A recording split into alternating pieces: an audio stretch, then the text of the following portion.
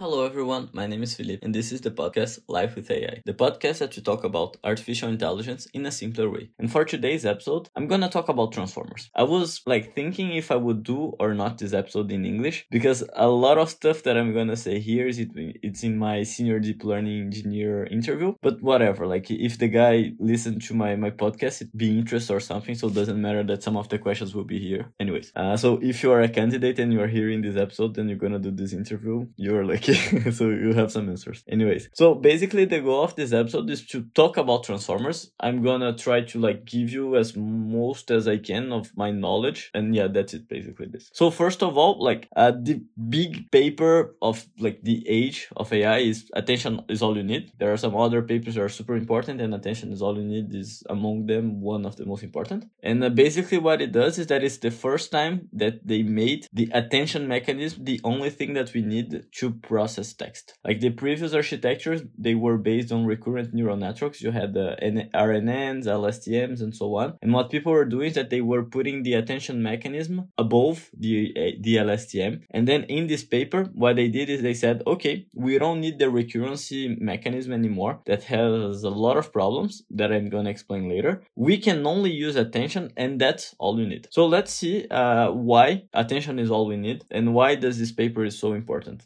Of course, why it's important, because it's behind every single model, but what's happening behind it. So what is the input of a transformer? It's a token. It's not a text, because the algorithm, no algorithm can never understand text. It can only understand numbers. So to pass the text into numbers, we have something called tokenization, that we pass the text into a vocabulary that there is basically a vector of 50,000 positions, and then from the index of the vocabulary that corresponds to the token, you have the embedding space that is the semantic representation of this word or this token. It's also important to say that token is not a word, but it's a subword representation. There are multiple ways of training. We say training the tokenizer, but it's not actually training. It's kind of information retrieval. But anyways, we can say train the tokenizer. So there is not the idea of backpropagation and so on, but we can say training anyways. There are some techniques. One of them is byte pair encoding, and basically what we need to do is that we take a huge corpus,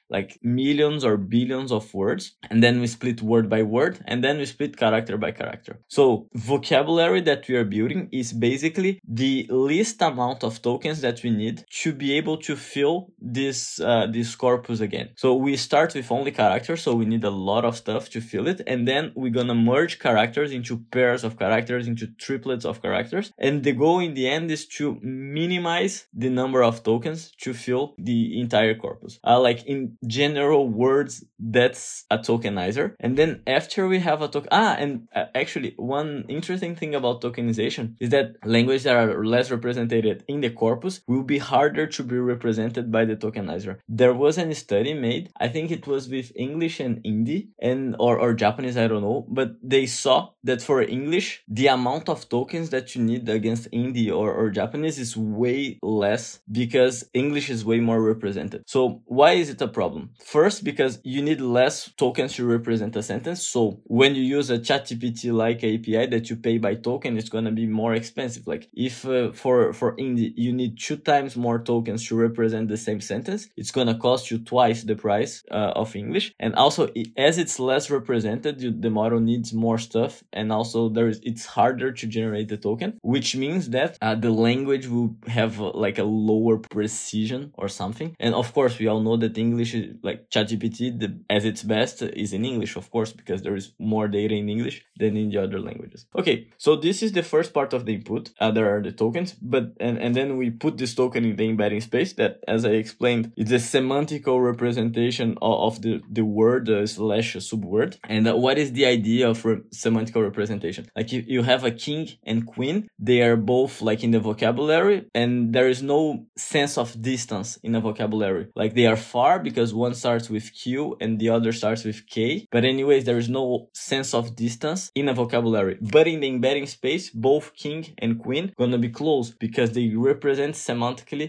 similar stuff. And then if you put king and car, they are super far. There is no semantical relationship. So this is the embedding space. And when we go to transformers, we need to include something else that is called the positional encoding. What is the positional encoding? So before understanding why we need to put positional encoding, we can go back to LSTMs and RNNs, like the recurrent models, and understand what is the inductive bias. Because on LSTMs, on RNNs, we have the inductive bias of the position, of the order of the words slash tokens, because to process the second token, we need to have processed the first one first. So basically in an RNN, you process the first one, the output of this one goes to the second, and then you process the output of the first with the second, and you do the same with the third, fourth, fifth, and so on. So there is intrinsically like the idea of position in an RNN. So this is the inductive bias that transformers, they don't have. Why? Because there is no like order. The multi-head attention, like the attention mechanism that I will explain later, it can access any part and give like one attention to, like, doesn't matter. So like there's no order. And it's also funny because if you switch the orders, like if there is no position encoded and you switch the order of the tokens, the output gonna be the same. Of course, the attention matrix gonna be different, but the output is the same because it doesn't matter the position. And then to solve this problem, because the text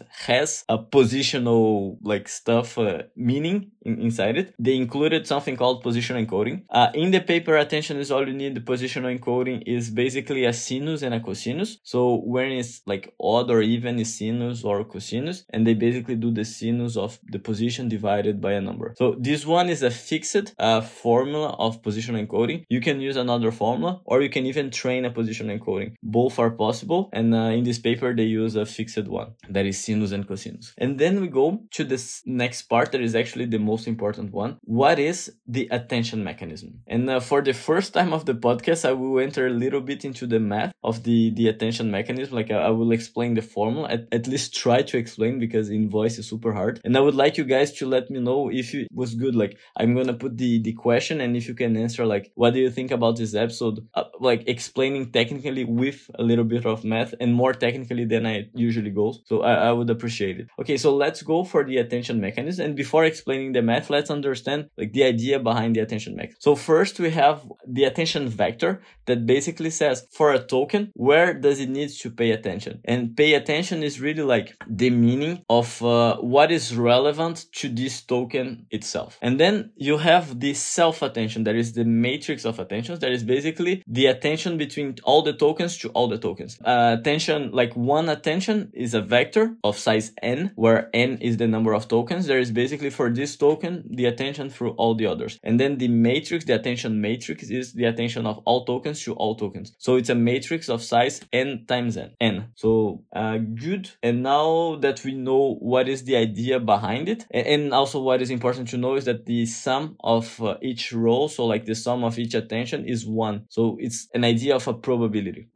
Okay, so now let's understand the math behind it. How do we compute this attention matrix? So basically we have 3 variables here: k, like query, key, and value. So q, k, and v. And well, for those who know PyTorch, when I say variable, is really like a variable in PyTorch. It's basically like a vector of parameters. In this case, n parameters, where n is the number of tokens. And the formula, like I'm going to read the full formula and then I'm going to explain step by step. So the formula of the attention, you have as input the query, the key, and the value. And the output is the query matrix multiplication of the key transposed divided by the squared root of the dimension of the key. This is like a normalization term. You apply the softmax of all of this, and then you do a matrix multiplication of the value. Now, okay, I'm super sorry if this is like too abstract because I'm just talking. So if you want to open the paper, I think it will be better, but I'm trying to do my best. So as I said, is the query matrix multiplication of the key transpose divided by the squared root of the dimension of the key. You apply a softmax on all of this, and then you do a matrix multiplication on the value. What does it mean? So you have a key, query, and value that they are basically a vector of size n, and that are learnable parameters. So just to know how many parameters do we have in a attention mechanism, we have 3 times n. There are the key, the query, and the value. So first we take the query, and I said it's a vector, but actually it's a matrix of size n times 1. So it's a matrix of one vector. And then you have the matrix multiplication of this. So we have n times 1 matrix multiplication of key transpose, which means 1 times n times 1 multiplied by 1 times n is n times n. So here we have a matrix. What is this matrix? It's basically a matrix of values saying, like, it's still not the attention because it's not normalized, but basically you have this matrix here of a lot of values. You normalize it by dividing by the square root of the dimension of the key, and then you apply the softmax. What is the softmax? Is the exponential of x divided by the sum of exponentials of x. What is it? It's basically taking a vector of values and transforming it in a vector of probabilities. So if you have a vector of 2 positions, the first one is 1 and the second one, the value of the first position is 1 and the value of the second position is 2. Once you apply the softmax, what you're gonna have is 0.33 in the first and 0.66 in the second. So basically you're giving a probability given a set of a vector of values. And as I said, the sum of each row, like the sum of each attention, is 1, because you have the notion of probability. And then you have a matrix of size n times n, and you basically do a matrix multiplication with the value that is n times 1. So the output of this is a vector of size n times 1. So the input is n and the output is n, that is the number of tokens, and this is the attention mechanism. In practice, we don't use just one attention. There is something called a multi-head attention. So they split this into multiple heads, and it's basically exactly the same thing computed on different heads. And the goal is to parallelize, and also second, because they say that each head captures different information. How does it do it? I don't know, but that's what they explain in the paper. And okay, so basically this is the idea of attention. And what is the transformer block? You have a multi-head attention, then you apply add and normalization. Add and normalization means skip connection. Skip connection is an idea proposed in HasNet that you basically take the input, like before inputting into the layer, so before applying the multi-head attention, and you add in the end of the multi-head attention, and then you normalize. Well, this is just something that they see it works, and that's it. And then there's just a feed forward with a skip connection and normalization. Feed forward is just an MLP, like a multi-layer perceptron, and that's it. So you do it multiple times, and yeah, this is the transformer architecture. So in this paper, they propose an encoder-decoder transformer, but mainly today they proposed this because the problem was translation. So encoding, you like imagine that you want to translate from English to Portuguese, Brazilian Portuguese, of course, proud of my country. Anyways, so English to Portuguese, and then you have in the encoder you have the sentence in English that you're gonna encode, and then through this, like there is the cross attention, you're gonna decode the sentence in Portuguese. You're gonna decode the sentence in Portuguese. So that's it. The encoding, you can do it in parallel, because like the beginning of the sentence can see the end of the sentence, but the decoder, you cannot do it, because while you are decoding, you need to only look from your past. So while you're training, as you're training in parallel, there is something called masked multi-head attention. That is basically the token can only have access to previous information. And what does it mean mathematically? It means that the self-attention, the matrix of self-attention, you have a mask that is a triangular mask, like an inferior triangle, saying that you can only pay attention to the inferior triangle, and the superior triangle means that, like, it's the future. So you cannot pay attention to the future because, well, of course, otherwise it would be like tricking. Yeah, so basically that's it. This is the transformer architecture. What is important to know is that why does it change completely everything? It changed completely everything. First, because we can train in parallel, while LSTMs we couldn't. Also, we can have a long sentences, because despite LSTM was created to solve the long sentence, the vanishing gradient, the exploding gradient problem of RNNs, it was able to deal with longer sentence than RNNs, but not super long sentence as we have right now. Like if you have, I don't know, 100 tokens in your sentence, when you are in the token 100, the signal of the first token is almost none by arriving in the 100th token. But in the transformer, as we don't have this notion of order, we can pay attention to the first token, even if we are in the token 500. I don't know. Also, something interesting about the transformer and this attention mechanism is that there is a paper that came out recently called Attention Sinks that it shows that basically what the transformer does is that it pays attention in the previous tokens, like the previous 4 tokens and the first 4 tokens. And then all the rest, the attention is almost zero. So to improve computational cost, like to decrease computational cost, what I did is that they are basically showing to the algorithm only the first 4 tokens and the last 4 tokens. And this is the attention sinks mechanism. I don't know if this is exactly what is behind the new paper, the new algorithm of Anthropic, Claude 2. But Claude 2, I think it's 200,000 tokens, which is around like 350, 400 pages of documents. And yeah, so by having fewer tokens that you need to compute and take in memory, you can do more stuff, a bigger context length. So yeah, it's interesting. I think that the training of transformer, because it's parallelizable, like super easy parallelizable, you can do self-supervised learning. For encoder, we have the BERT paper that proposed a masked language model. That is basically you mask some of the input tokens, and the goal is to predict the actual token that you just masked. And by doing this, the model learns semantics, syntactics, the relationship between the words like / tokens, and yeah, so masculine, feminine, plural, singular, this kind of stuff. And so this is learned through masked language model. And there is also next token. So masked language model is for encoder models, encoder only, like BERT, Roberta, BART, and so on. And we also have next token prediction, that is the one used in decoder only models. This was proposed in the GPT paper. And yeah, this is basically what is behind the pre-training of ChatGPT and all those generative models, is the next token prediction. You basically take a huge corpus on the internet and you make your algorithm predict the next token every time. And by doing this, this is very interesting because there is an interview, there is a video, and I will try to put this video in the description of, I don't know if it was Ilya or Greg from OpenAI, explaining what the model learns in the next token prediction of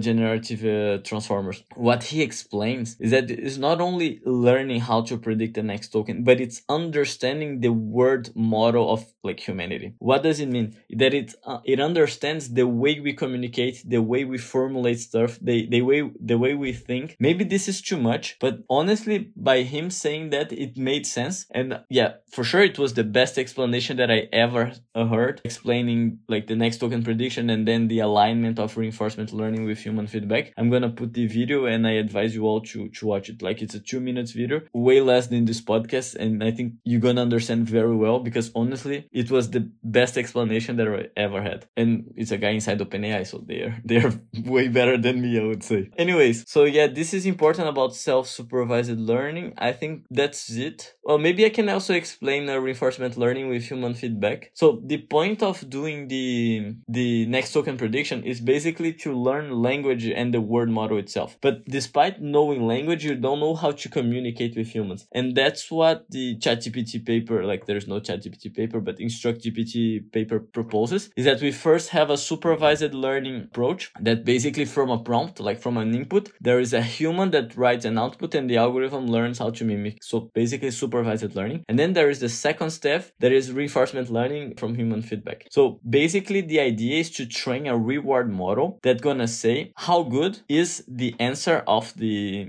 model. So by creating this reward model, we can have our policy, that is like the language model, generating for the same prompt a lot of answers, and you're gonna have the reward algorithm saying which one is better, and then one can train the other. So you don't need humans to do supervised learning to say which one is better, because you have a model saying which one is better. And then what it's learning by doing this is that it's learning the best way of communicating. You can pass the same information in different ways. Some ways are better than the others, and this is exactly what the model is learning. So that's why when you ask something to ChatGPT, like the answer is very well structured and so on. And that's why we can also know that it's ChatGPT, because like we don't structure that well the answer most of the times, but we should, because it's easier to understand. So yeah, I think that's it. Maybe talk a little bit about vision transformers. So vision transformers is funny because it took 4 years from the first paper, from the Attention is All You Need paper, and so they can do vision transformer, and the architecture is exactly the same. So like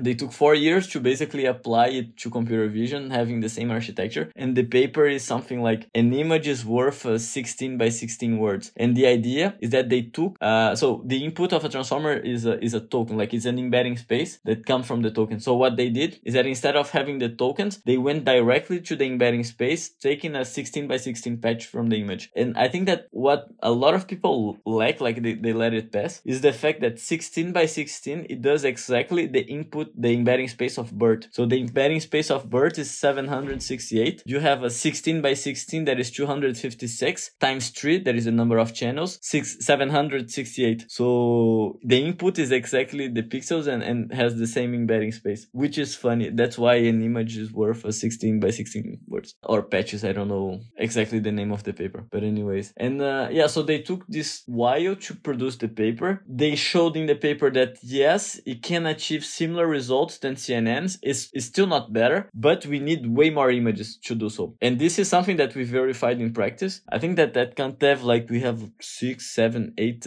different algorithms in our pipeline, and some of them are image classifiers and object detectors. Both of them you can use either CNN or Vision Transformer. And for all our experiments, the CNNs, they were better than the Vision Transformers. Way faster to train and to infer, and also better on the results. And for the transformer, like for the image classification one, we took pre-trained state-of-the-art in document classification. That is something that we do. And we took a HasNet 18, which is a very basic, simple one. And the HasNet 18, it beat the pre-trained transformer on document classification. So, well, we didn't understand, but that's life. Actually, we do, because it does make sense, the fact that we didn't have like millions of images. I don't know how many images we need to train those transformer models, but apparently it's a lot. And what's the problem of the transformer is that it doesn't have any inductive bias related to images. Like if you take a CNN, you have a cat in the top of the image, you have a cat in the bottom of the image. Both, they are represented the same by a convolution. Like the convolution doesn't need to understand the difference between a cat in the top or in the bottom of the image. It's exactly the same, like by the nature of the convolution itself. And then if you go to a transformer, a cat in the top of the image is different than a cat in the bottom of the image because the nature of transformer. So what they explain is that the model needs way more data to understand the inductive bias, but I say that once it understands, it's better because it's not inductive, it's like learned bias. So that's something that they explain. And one thing that is also interesting about transformers is for images is that you are able to do self-supervised learning from masked language modeling that you cannot do from CNNs, because the receptive field of a CNN, receptive field is basically where can the model pay attention. It's super small in the beginning because it's basically the convolution that is like a 3x3, 4x4, and then through each layer the receptive field increases in a CNN, but in the beginning it's very small. So as the goal of a self-supervised learning is learning like the global representation of your input, when you are doing masked language modeling that is basically masking some pixels of the images and you apply a CNN, it's basically doing an interpolation because it only has access to the closer pixels, and then by taking access only to the closest pixels, it's an interpolation. As the Vision Transformer, it has access to the whole image. In the same way, it can't pay attention on completely different parts of the image. So the model is forced to learn the global representation of the image. And this is a paper called Masked Autoencoder from Facebook. It's a paper that I really like, and it was the first time that they managed to do masked language modeling, self-supervised learning for images that they use the Vision Transformers. So yeah, I think that's it. I explained a lot of stuff. I hope it was clear and not like, and the amount of technical stuff was good. I would like you guys to answer in the question saying if you liked or not, if it was good or not. Also provide feedback is always good. So yeah, don't forget to follow the podcast on social media. On Instagram, we are podcast.lifewithai, and on LinkedIn, it's only Life with AI. And that's it. See you guys.